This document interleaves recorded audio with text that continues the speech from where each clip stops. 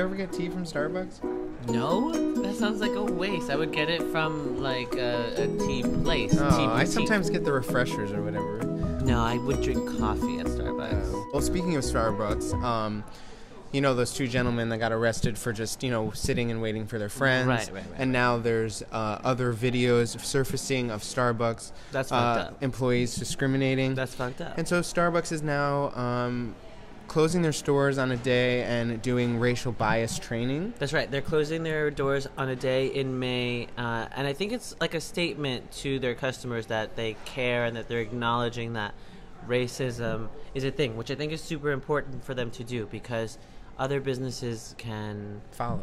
that as an example, as a role model, and not turn a blind eye. Yeah, but I do believe that this is not a Starbucks issue, that it's a national issue.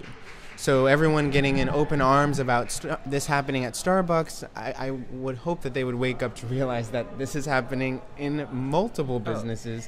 This, what happened in Starbucks, is a symptom of a bigger thing that's going on in the whole nation, not a Starbucks Yes, thing. if it can be a Starbucks employee, it can be a CEO, it That's can be a right. police officer, a next door neighbor. That's right. But good on you, Starbucks. Yeah. Now we can go get our coffee. Racism free, with sugar and cream.